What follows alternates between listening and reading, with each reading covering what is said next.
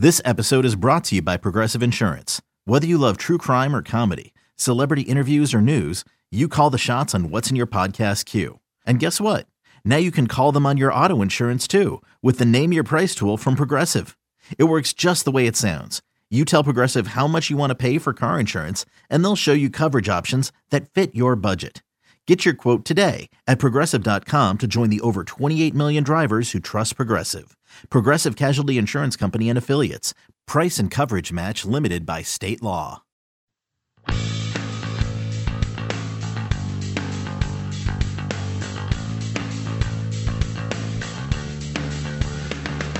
Welcome to the First Cut Podcast. We are breaking down the 2016 Open Championship, going back, looking at how great it was, and talking through every aspect of it.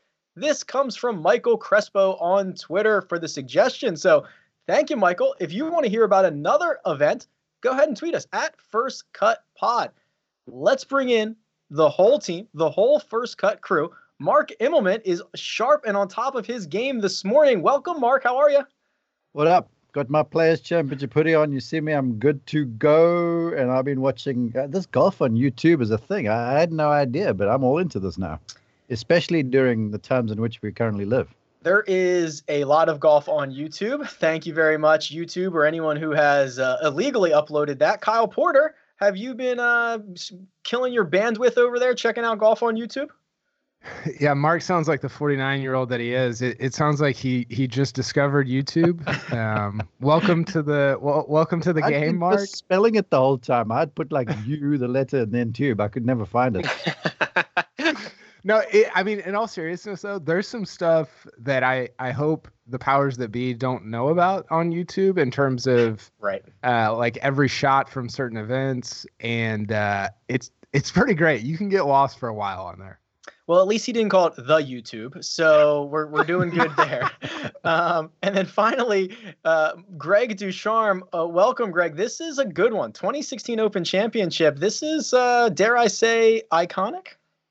It is iconic. It was really fun diving into this one. It's one you can watch. The cool thing about YouTube is you can watch every shot, right? Like we just talked about. But there's also the documentary. So I watched last night a Phil and Henrik little documentary on YouTube, and they're talking about what they're thinking during this shot. And it is so cool to get some of their insights. It's really quite fun. It's quite entertaining. All right, so we're going to hop in the time machine. We are headed back to 2015, 2016 PGA Tour season. Let me set the stage for you. Now, Kyle, you like to give out trivia questions to Mark, so don't look this up. Take your eyes off your screen. Do you know who the Rookie of the Year was in the 2016 season? 2016 Rookie of the Year, Justin Thomas? No. It is the star to be Emiliano Grillo. Wow. I wouldn't have gotten that. First event on the PGA Tour, the Safeway Open. That's right. At the time, it was the Fries.com Open. Now he is. That was his win there. He won the first event of the year. He ends up being the Rookie of the Year. Now, here we go. We'll continue on this little trivia question. Let's see here. How about this one? Mark, PGA Tour Player of the Year.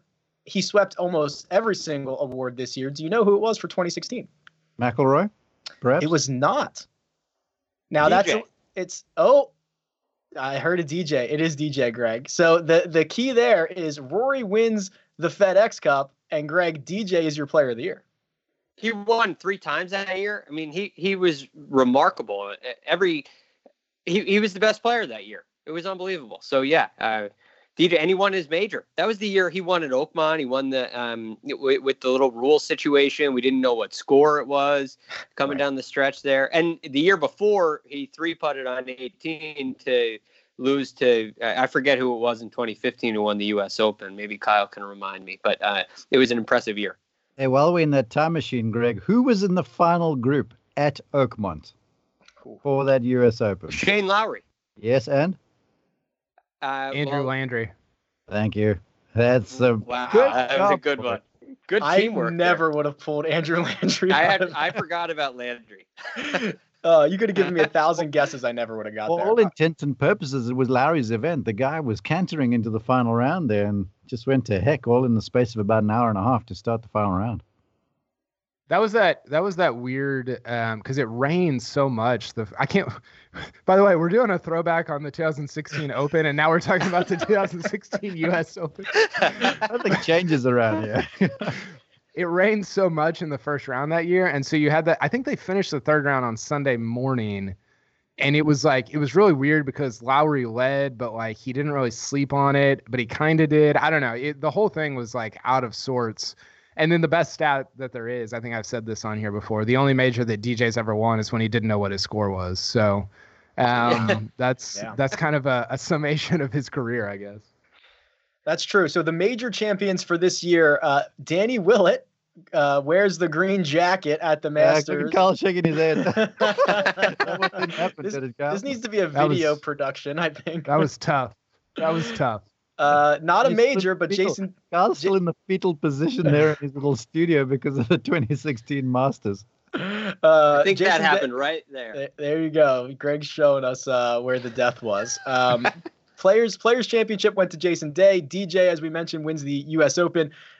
We won't reveal the spoiler, although it's 4 years late, of who won the Open Championship, and Jimmy Walker gets it done at the PGA Championship. So here we go.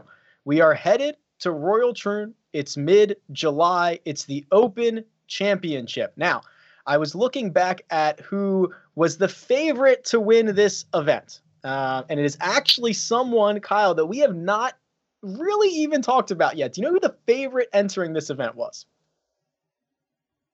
The favorite at the 16 Open, was it Rory?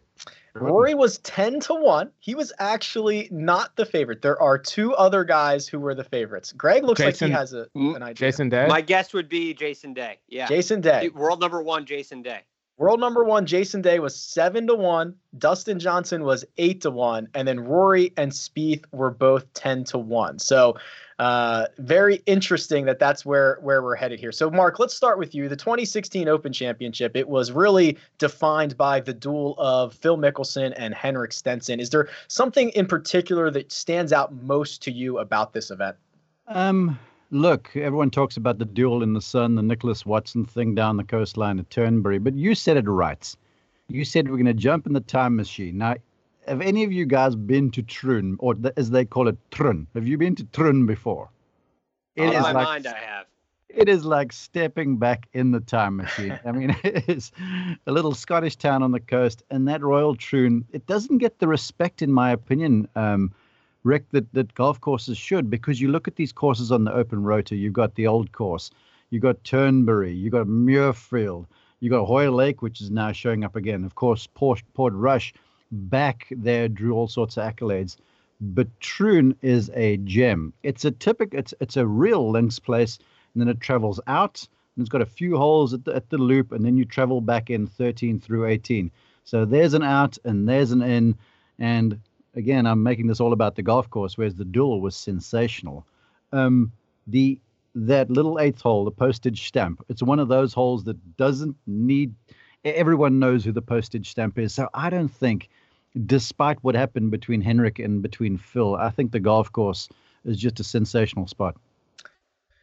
So Phil, who is at this time, 2 or 3 years removed from his previous Open Championship victory, jumps out to a hot start, Greg. He fires a 63 8-under par in the first round. And if you went back and watched this on YouTube, he left a 62 on the lip on 18, which would have made him the first man to ever shoot a 62 in a major championship. So this was Phil right out of the gate, laying it to everybody.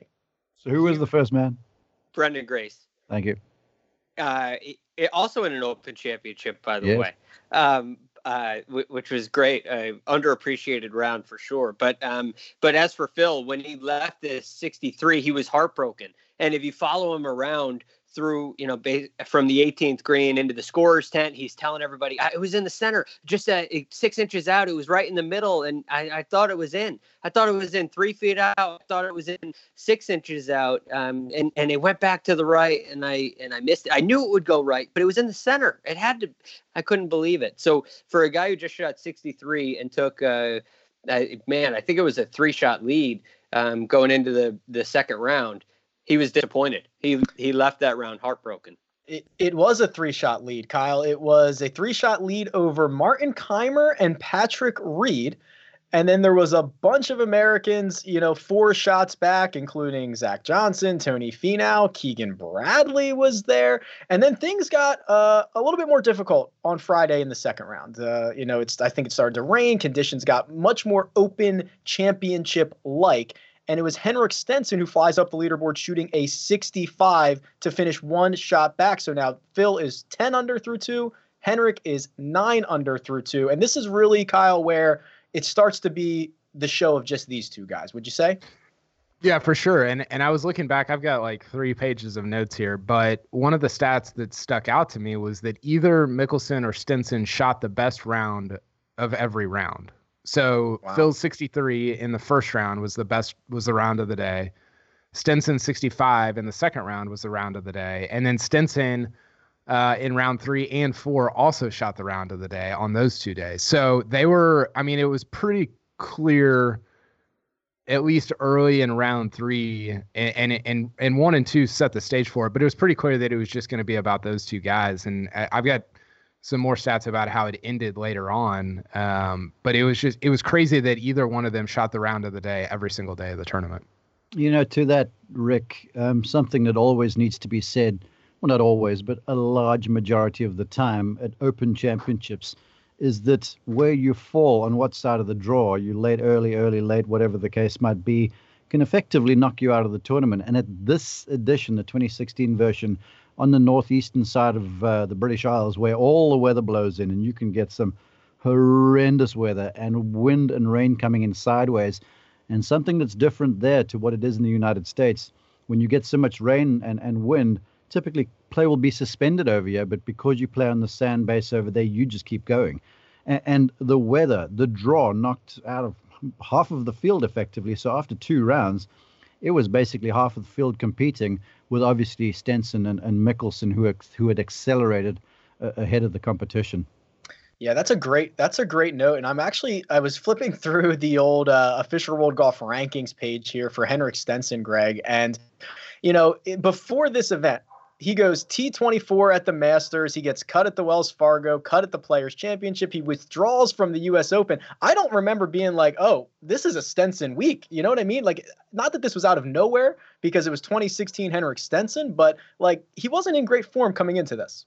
Yeah, he didn't play between the U.S. Open and the Open, at least on the PGA Tour. I believe he was dealing with a little injury, if I remember correctly. I think he had a wrist injury that he was dealing with. The thing about Henrik is he always seems like such a great pick for majors. Even to this day, if we were talking about a U.S. Open or an Open Championship right now, Henrik Stenson would likely be a very, very good pick. His game just suits these kind of tournaments so well. So Henrik's always a guy you're looking for, but you're right. He wasn't in great form coming in, and it left a lot of handicappers, I guess, in question. But if you talk to Henrik about it, if you ask Henrik about it, and maybe it took him 2 rounds to get into this mode, but Henrik had one mission in mind. And as he said, and I love this line, there was only one outcome that I was going to accept this week, and that was winning. So it was really cool to hear. There are so many great quotes and so many great records. And I know the notes that we have for all the things that were broken after this event. So I'm excited to talk about that. But let's look at round 3, because I might have jumped the gun a little bit, Mark. This is really when these two elevated themselves. Okay, so after the 3rd round, Stenson was 12 under par. Phil Mickelson was 11. They were 5 shots clear on the rest of the field already. And there's a great quote from Stenson, who was basically like, on the back 9 on Saturday, this turned into match play. And it was just me versus Phil, and I was in a group with him, and it was match play. Yeah, that's sometimes dangerous. But at Troon, you can do that sort of thing to sort of say, okay, this is reduced to 2 people, because you never know. At any event, all of these guys are good enough to post something early. And if you get some wicked weather or just stuff starts going wrong, which it sometimes does, all of a sudden you're sitting with a mouthful of teeth. But the way Troon plays, with the out and the in and the wind coming off the sea, when you go out, you got the wind sort of off your right. So for the right-hander, it's comfortable and you can get after the golf course some. But then when you turn back in and you got the wind into you off the left-hand side from holes 13 through 18, It is comfortably the longest hour and 45 minutes or so of your life. You've got to hit the ball on the button. There is disaster waiting on either side of every single one of those targets coming in. So given Stenson knowing how he was hitting the ball, because he was prolific, he always is, but he had stepped it up a notch that week. And the way Phil was playing, he was playing Phil sort of golf, but just scrambling and putting up numbers and such. I can see where Henrik could make that sort of a comment. And perhaps in a funny sort of a way that made his job easier, because as we all know, playing with that moniker, that monkey on the back of being one of the best to not win a major, that's a big deal, especially when you're in contention on the weekend. The final round, Kyle, is really the one that gets all the replays, all the convo, all the chat, because it was unbelievable. Stenson goes out and shoots an 8 under 63. Phil shoots a 6 under 65. And I was remembering this. I remember thinking, Kyle, on the first hole, Mickelson makes birdie. He almost holes out from the fairway, and bogey, and Stenson makes a bogey, and it's like a 2-shot swing right out of the gate. And I'm like, oh my gosh, Phil's going to do this again. Like this is looking like a Phil Mickelson Open Championship to me. Yeah, for sure. By the way, Stenson 63 with 2 bogeys, which is just unreal. It's a joke. I mean, it is unbelievable. 2 things that I had forgotten about that I remembered when I went back and watched. One, Phil touching the trophy case. Yeah, that was cool. Mm-hmm. He went over and kissed it, and it was like, well, that's not going to go well. I don't remember that at all. And then he might have done that in round 3. I don't know if it was necessarily in round 4. No, and then 2 was there on the weekend. Yeah, on Sunday. They bring the claret jug out for the final round on the tee. 2 was the binder clip on his hat. Do you guys remember that? Yes. That's in my notes here. That's typical. I had forgotten about it, and I went back and looked. I was like, why did he do that? And he said it was just to keep his hat on because it was so windy.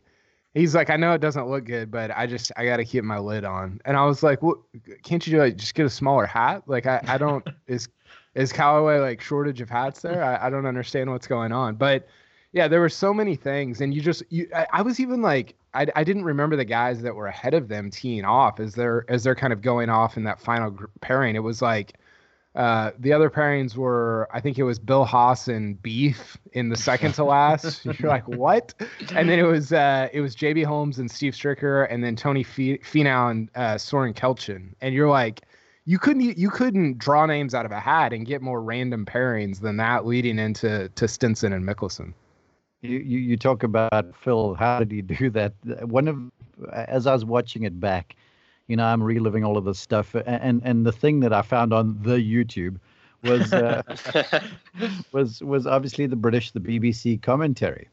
And you talk about Phil's start. He stiffs it on 1, which was sensational, but then on 2, he's in a bother. He's got a tight lie over a putt bunker to a tight flag over there, and Sam Torrance is in the booth alongside Doogie Donnelly. And Torrance has obviously got that thick Scottish brogue, and Phil's got the lob wedge laid wide open. I mean, impossible shot. And they've set it up going, certain golfers would try and bump the ball between the 2 bunkers and take like 5, 6, 7, 8 foot. And so Phil lays this thing open, nips the legs out from under it, hits the green and dances around the hole.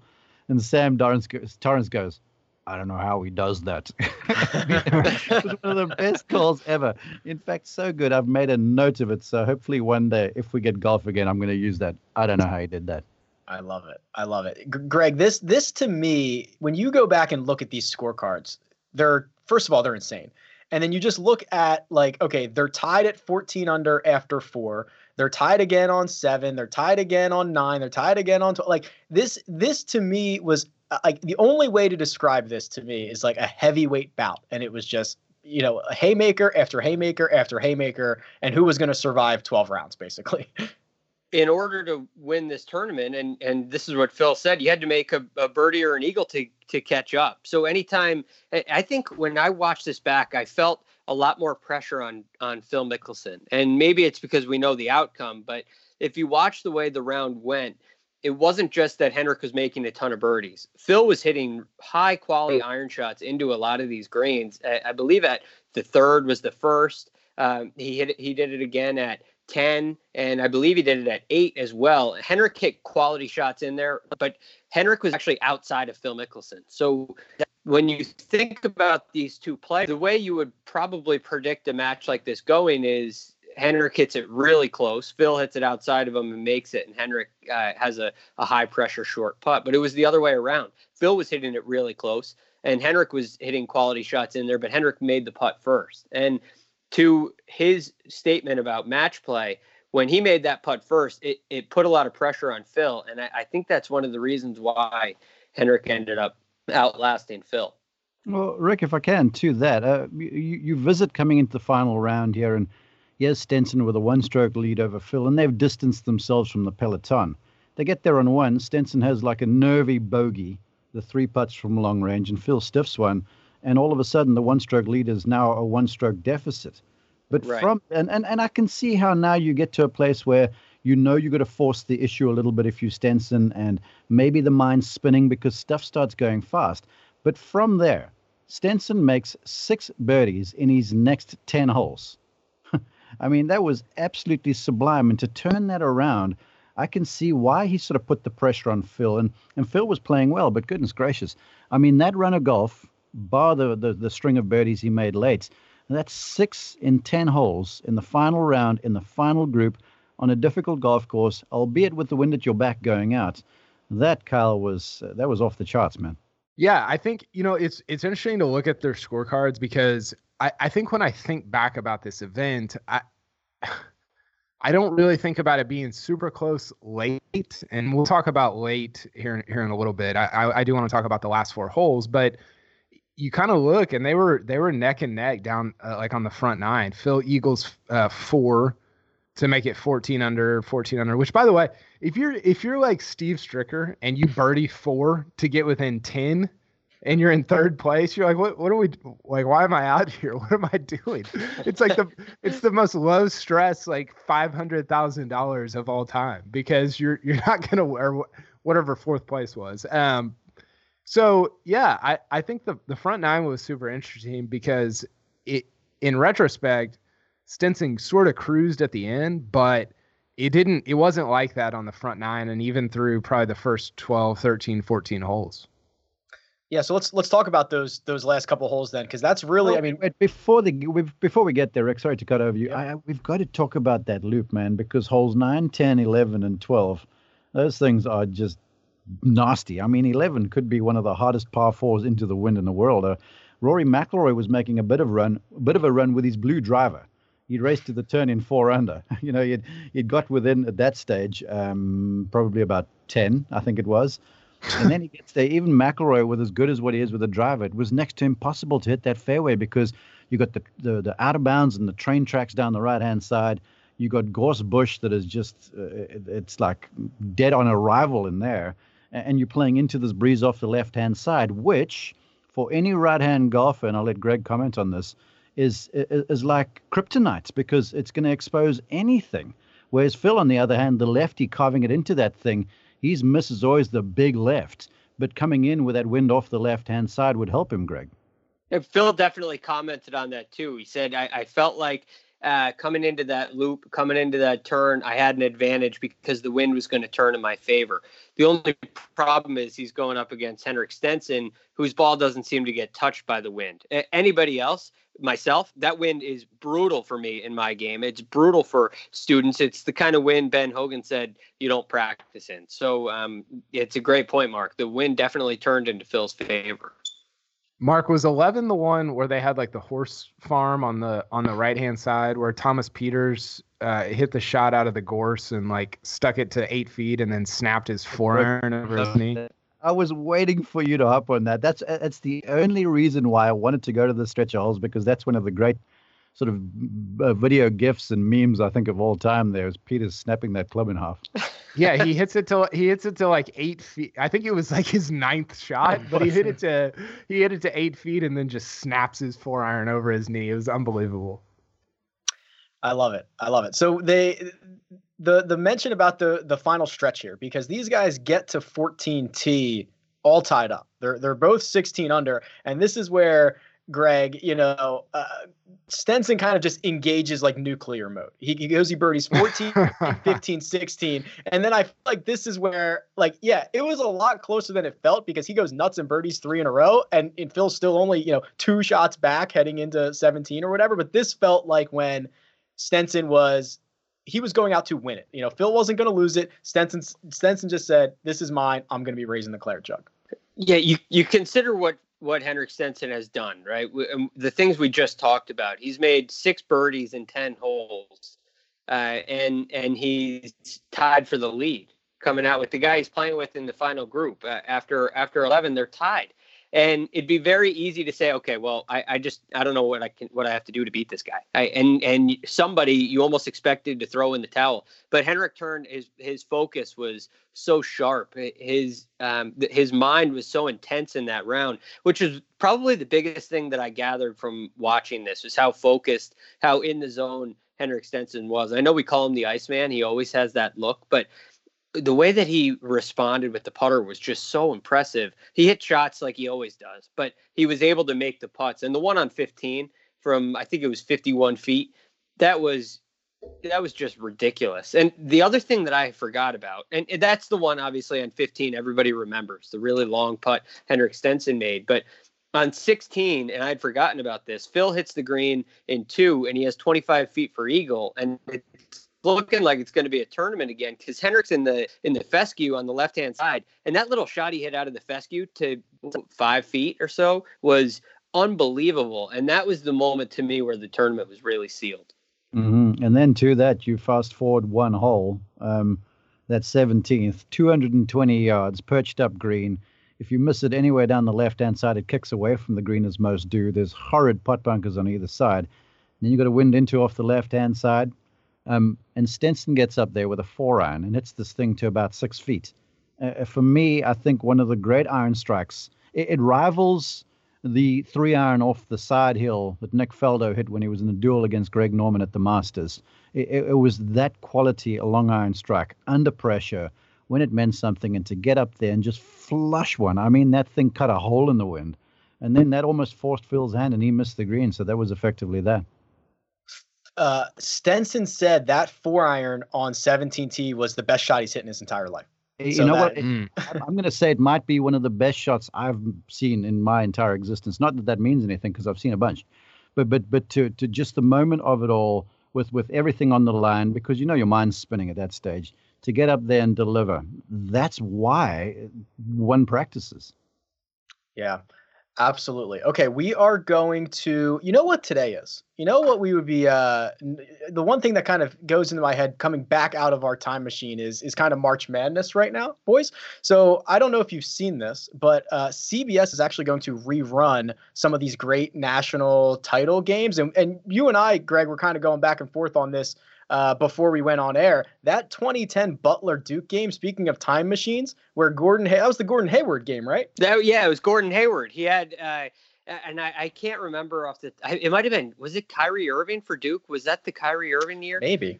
I don't remember exactly who was on Duke, but I know that he gets the ball. Gordon Hayward gets the ball and chucks a half-court shot that you almost can't believe misses. If you watch it again, you can't believe it misses. It's one of the most exciting games that I ever remember watching. Yeah, and it was like 39-38 or something like that. It was like an absolute defensive battle. Well, it's that game. It's the Christian Laettner game. It's Michael Jordan. It is all of the great, national championship games or regional finals games over the course of, the last handful of years. So it's 12-6 on Saturday and Sunday. We will get to recapture some of that great college basketball history in the same way that we are capturing some of this great golfing history today. So make sure to tune in on that. It's CBS, CBSSports.com, and the CBS Sports app. All right, gentlemen, we are going to wrap up the Open Championship, the final hole. There is still a lot of drama left right after these words. Robert Half research indicates 9 out of 10 hiring managers are having difficulty hiring. If you have open roles, chances are you're feeling this too. That's why you need Robert Half. Our specialized recruiting professionals engage with our proprietary AI to connect businesses of all sizes with highly skilled talent in finance and accounting, technology, marketing and creative, legal, and administrative and customer support. At Robert Half, we know talent. Visit roberthalf.com today. Did you know that while over 60% of Americans dream of starting their own business, less than 20% of them take the first step? The reason? Building a business is tough. Taylor Brands is simplifying the business journey. From launching and managing to growing your business, Taylor Brands isn't just another tool. It's your online business partner from launch to success. With Taylor Brands, building your dream business becomes an effortless experience. Their comprehensive platform guides you through every step, ensuring you have everything you need in one place. From LLC formation to bookkeeping, invoicing to acquiring licenses and permits, and even setting up your bank account, Taylor Brands handles it all seamlessly.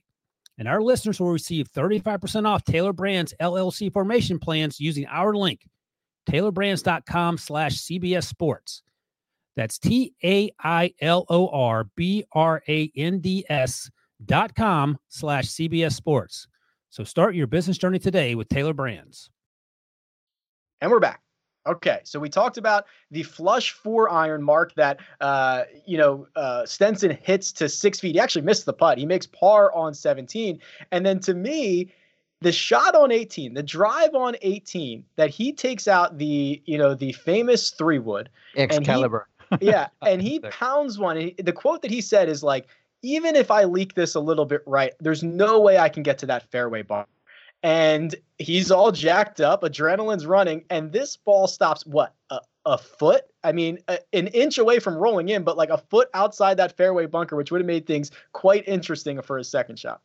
Yeah, you know what? There's no doubt in my mind that, to win, you've got to have things go your way, and you've got to make a lot of putts, and you've got to get a few breaks. But there's no doubt that winning at any level, I don't care who you are, even if you're Tiger Woods or Jack Nicklaus or Bob Jones or one of these sorts of guys, that fortune favors you, and I don't know if it's fate, but something aligns. And I think to Greg Norman, when he's there in contention at the Open, goes with driver to a bunker that was out of reach. I believe it was back at Carnoustie, and drives it into the bunker, and effectively that's him not winning the Open, because those bunkers, as we all know, in links golf are basically a one-stroke penalty. They like a penalty area if you drive it in there. And so for that thing to stop just short after he completely mashed it, there was, I think the golfing gods were aligning to give Stenson his.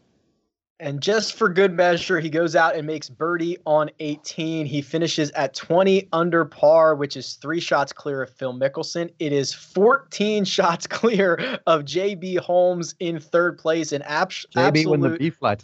Yeah, exactly. Unbelievable. Kyle, there are so many good records. There are so many good tidbits about this. But one of my favorite, and I feel like you might like this too, is how full circle this is. So in 2013, Phil Mickelson beats Henrik Stenson by 3 shots at the Open Championship. Stenson returns the favor here in 2016. Yeah, so I got a couple of numbers here. I went back and looked this up because I thought I remember either writing it or kind of reading it at the time. And so the number is this. Based on strokes gained, here we go, Mark. Here's your strokes gained stuff. All right, bring it. Phil would have won, and so this goes back to 1983 when we started keeping this stuff more closely. Phil would have won 132 of 135 major championships. Wow. He only would have lost this one, and then the obvious other two, the 97 Masters and the 2000 U.S. Open. Those are the only 3 majors that he would have lost, and unfortunately, he was playing in one of them. The Mark Brody did this. Their combined strokes gained 56 strokes between the two of them, which it sounds fake. Like it sounds like I'm making that number up. I'm not. Was by far the most since 1983. There was nobody else. I've got it pulled up here. The only other ones. So behind those two at the 16 Open, it was like oh come on, it was. Hold on, it's still loading. I'll get it for you here in a second. Well, so while you do that, check out these numbers. Stenson 20 under at the Open, beat the record held from 2000, the year by Tiger Woods, which was 19 at St Andrews. And as we all know, St Andrews is a lot easier a challenge than what Troon is. So that just puts this thing into perspective. I mean, it was one of those weeks, one of those things that. And a quick anecdote, it was, one of those you put on Mount Olympus, if you will, for golf. How powerful it was, because golf affects people, in my opinion. I've been to the event. I came home. We were watching the final round on television. My littlest at that time in 2016 is 6, I think it is, maybe 5. We are so into this because NBC are showing basically shot for shot between the two. My littlest runs to her room, grabs her plastic putter and a ball, and starts putting up and down the passage, which shows you just how mammoth this was and how gripping this round of golf that these two guys put together was. It was unbelievable. So the strokes gained, I got it. Thanks for that interlude there, Mark, so I could look up my number. It was 54, not 56. So 54 combined strokes gained between the top two guys. Next best number is 45. So 9 fewer strokes gained. That was Larry Nelson and Tom Watson at the 1983 U.S. Open. So these are all numbers since 83. The third best was Retief and Phil Mickelson at the 04 U.S. Open. And then you go Fuzzy Zoeller, Greg Norman at the 84 U.S. Open, Davis Love, Justin Leonard at the 97 PGA Championship. And then 6, these are, again, most strokes gained by the top two guys in a tournament, was Tiger and Rich Beam at the 2002 PGA Championship.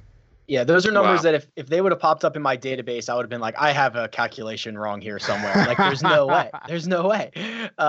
Greg, this, just to kind of put a pin in what Phil Mickelson did. So he shot a 267, which equaled the previous Open record set by Greg Norman in 1993. Obviously not good enough when Henrik Stenson is out there. This is very Phil-esque, right? If anybody's going to finish second in a Hall of Fame, iconic, historical fashion, I guess it should be Phil. Yeah. And you could almost do a podcast, as somebody suggested, a podcast on Phil's runner-up finishes in majors. This one, to me, I'd be really interested to see what Mark thinks about this. But when I think of Phil Mickelson coming in runner-up, I think about him hitting a rock in a bunker greenside, and it's like a dramatic loss of the tournament. At Winged Foot, the "I'm such an idiot" quote, hitting it way left into off the hospitality tent, and then trying to hit a 3-iron through a hole in the trees that just doesn't exist. That, for me, when I think of Phil Mickelson coming in second place in majors, I don't think of this. I think of him losing. He gambles and it doesn't pay off. And this is the case where Phil plays bogey free. He plays the final round bogey free. He makes 4 birdies and an eagle in the final group on Sunday and loses by 3. By 2 in the final round, but by 3 overall. It's almost as Phil-esque as it is. To me, it's almost not Phil-esque. And I wonder what you guys all think. Is this Phil's most heartbreaking loss, or because he played so well, do you think he can kind of write this one off? Well, I don't know. You'd have to ask Phil, and he's always good for a quote. We know that. I would say in terms of heartbreaking losses, that one at Pinehurst when Payne Stewart makes that putt on the last, I mean, that wasn't heartbreaking because it was so meaningful, and it'll go down in history as one of the great results ever. But I would say maybe that one at Winged Foot, given that Phil is missing the U.S. Open to complete that career Grand Slam. I don't know. We'd have to ask him. But as I sort of pontificated, but I'd say maybe it was a U.S. Open, because as a player, you can't fault yourself if you've done everything right. It's like the best lesson I ever learned as a player and then a young teacher was from a highly decorated golf instructor. And I was talking to him about players and just working with top flight players. And he said to me, the one thing you have to bear in mind is that all you can help them control is what they're able to do. And then he pitched me a question. He said, let's say you're an Olympic runner and you're training for 4 years and you show up in the 100-meter sprints and you run your personal best. Was that successful? And I'll say, yes. And I said, yes. And he said, well, what if you were beaten by 1/100th of a second and you got the silver? Were you successful? And that has stuck with me for as long as I live. And I think Phil can look back on Troon 16 and go, geez, I did everything that I could do on the day and I was just outplayed. I thought the one we haven't talked about, 2013 U.S. Open at Marion. I mean, he's leading after 3 rounds, 74 on Sunday. I know that there has been talk. I don't know if I should bring this up, but I'm going to anyway, about him getting the wrong club on whatever par 3 that was. I think it was 13 on the back 9, and just flying the green there to make bogey, and then kind of falling apart down the stretch. I think he knew that was his last chance at a U.S. Open. I think Marion is the biggest heartbreak. Greg, that's a good shot there. I was thinking about this because I was thinking, what did we miss? What didn't I remember? It's been 4 years, which might as well be 40 years.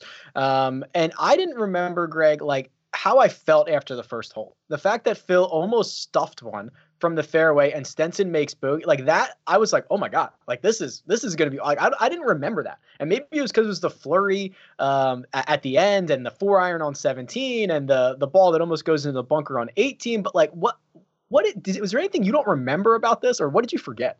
Well, the thing I mentioned earlier on 16, the shot that Henrik Stenson hit out of the fescue, it was a short shot there. He was basically greenside. Phil was in there, 20 feet for eagle. He nearly made it. And that would have brought it right back to even if Phil had made eagle there and Henrik didn't get up and down. But Henrik did get up and down. And Henrik Stenson did the things in this tournament. And this is what I kind of forgot about. I mean, he shot 63. It was amazing. That he's going to make some putts. I think of the putt he made on 16. I'm sorry, on 15, the 51-footer all the way across the green. That was kind of the defining moment we all remember. But there were putts like the putt on 10 that he made. There are much that closer mid-range where Henrik Stenson throughout his career, he typically doesn't make those kind of putts. And he was able to do it. And he just continued. He was relentless. And I didn't remember how much pressure he put on Phil Mickelson with the putter. It was not as much the iron play of Henrik Stenson in this final round as it was the putter that really did it for him. And that surprised me. And it was nice to go back and watch. And it was definitely something you wouldn't expect if you knew there was a duel between these two players. That is interesting. Mark, what was your favorite part about this rewatch for you? Well, again, personal, just how it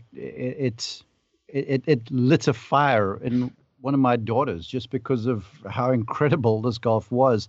And she obviously saw her mother and her father just absolutely glued to the television screen at two of the game's great golfers performing at the highest of their powers, because that's what we do. That's when we watch Wimbledon or when we watch any sort of thing, to see the best doing their best. I mean, it is a feat of human nature. And I'm fortunate to see these guys front and center week in and week out, and to see them at their very best and have someone win it, to me was cool, because oftentimes in these big events, to Kyle's point and to what Greg was talking about, sometimes someone slips up and someone else then overtakes.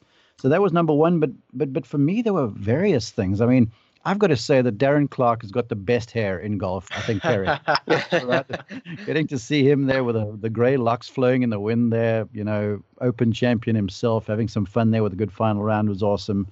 But a big deal was Matthew Southgate. I mean, here's a guy who battled testicular cancer early in his career, coming back for almost the first golf back since beating cancer, and fist pumping his way down the final 9 holes there at Troon. That was cool. I mean, because everyone has a story, and oftentimes we don't know people's stories, and if you're close to it, you get aware of this sort of stuff. So when I watched it a second time, to sort of relive, again, to everyone's story. So Southgate finishing 12th, that was a massive victory. I mean, that was almost as big for Southgate, given what he had gone through, as Stenson finally getting his major. So I loved seeing that.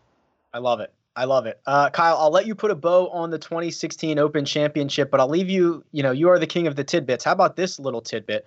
Henrik Stenson was the first non-American to win at Troon in 7 tries. So the previous 6 winners at Troon were all Americans: Arnold Palmer, Tom Weiskopf, Tom Watson, Mark Calcavecchia, Justin Leonard, Todd Hamilton, and then Henrik Stenson breaks that streak. Put a bow on the 2016 Open Championship for us. How does Justin Leonard only have 1 major, by the way? Say that about a lot of guys.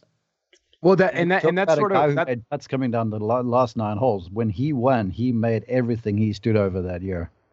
Yeah, he was awesome, and that's kind of where I want to end things, because I think this is I think this major is sort of emblematic of this era of like the really good one major guys. I mean, I think we talked about this last podcast, but I was just going down the list as we were on here, and it's DJ, it's Adam Scott, it's Stenson, it's Jason Day, it's Justin Thomas. I mean, these are historically great. Justin Rose. These are historically great players who only have one major championship. And I think it shines a light on having, not to bring Jordan Spieth into this, but on having. But you will. But bear with me. Than I thought. On having 3, or Rory having 4, or Koepka having 4. And it just felt like almost in the same way that it was kind of like last year's Open was just, it was Shane Lowry's week. Like he just owned the week. This is sort of what it felt like for Stenson. And even though Stenson's a better player historically than Lowry, that's probably going to be Stenson's only major championship that he ever wins. And I thought the way it happened, there's just not a cooler way for it to happen, to birdie the last, and the way that he celebrated at the end there. And then them walking off together, hugging. It was everything that you want a golf tournament to be, a major championship to be, and an Open championship to be. And it's one of my favorites that I've ever gotten to cover. Good stuff, Kyle. Ordinarily, guys, I'm the guy that questions topics get lobbed at. So I'm going to turn the microphone now and say to each of you lots, let's say in a romantic world, you've won the claret jug. What is the first beverage, whatever, that you put inside and pour out of that jug? That's a good one. I'll start. I mean, assuming I'm somewhere, I think I would drink a Guinness out of it. I feel like that is like, let me just drink a Guinness out of this. It'll drip real slow like molasses out of the claret jug. That'll go down real nice. I think that's a really good take, especially if it was last year, if you wanted it at Royal Port Rush. Yeah. That would definitely be a good one. I think I'm going with something local. I'm sure there's something during the week there, and I've never been over there to play yet. Yet is the emphasis there, but I'm sure there's something. First Cut Boys trip coming up. That would be fantastic. Yes. I'm in. But I'm either Guinness or something local. I'm going. By the way, if Kuchar would have won in 2017, I think he would have eaten grape nuts out of it as the first thing. that he ate. That was a joke I threw out on Twitter like 3 years ago. I would go red wine, like Phil style. Yeah. Not a $40,000 bottle of red wine, but I would go some nice bottle, maybe a couple of bottles with my friends and wife of red wine. Just drink it out of the claret jug. I think that'd be amazing. Perfect. I love it. All right, gentlemen, that'll do it for this episode of The First Cut. We'll do this again. So if you have an event you'd like to hear us break down, tweet it at First Cut Pod. That'll get you in the running. We'll pick a tournament each and every week. I want to thank Kyle Porter at Kyle Porter CBS. I'd like to thank Mark Immelman at Mark_Immelman. Who you got something for us, Mark? No, I was just giving you the thumbs up. But... Oh, he's just giving me the thumbs up. I thought you wanted to say something. And Greg Ducharme now also giving me the thumbs up at the real GFD. It's thumbs up all around. It's thumbs for Phil. We will catch you next time.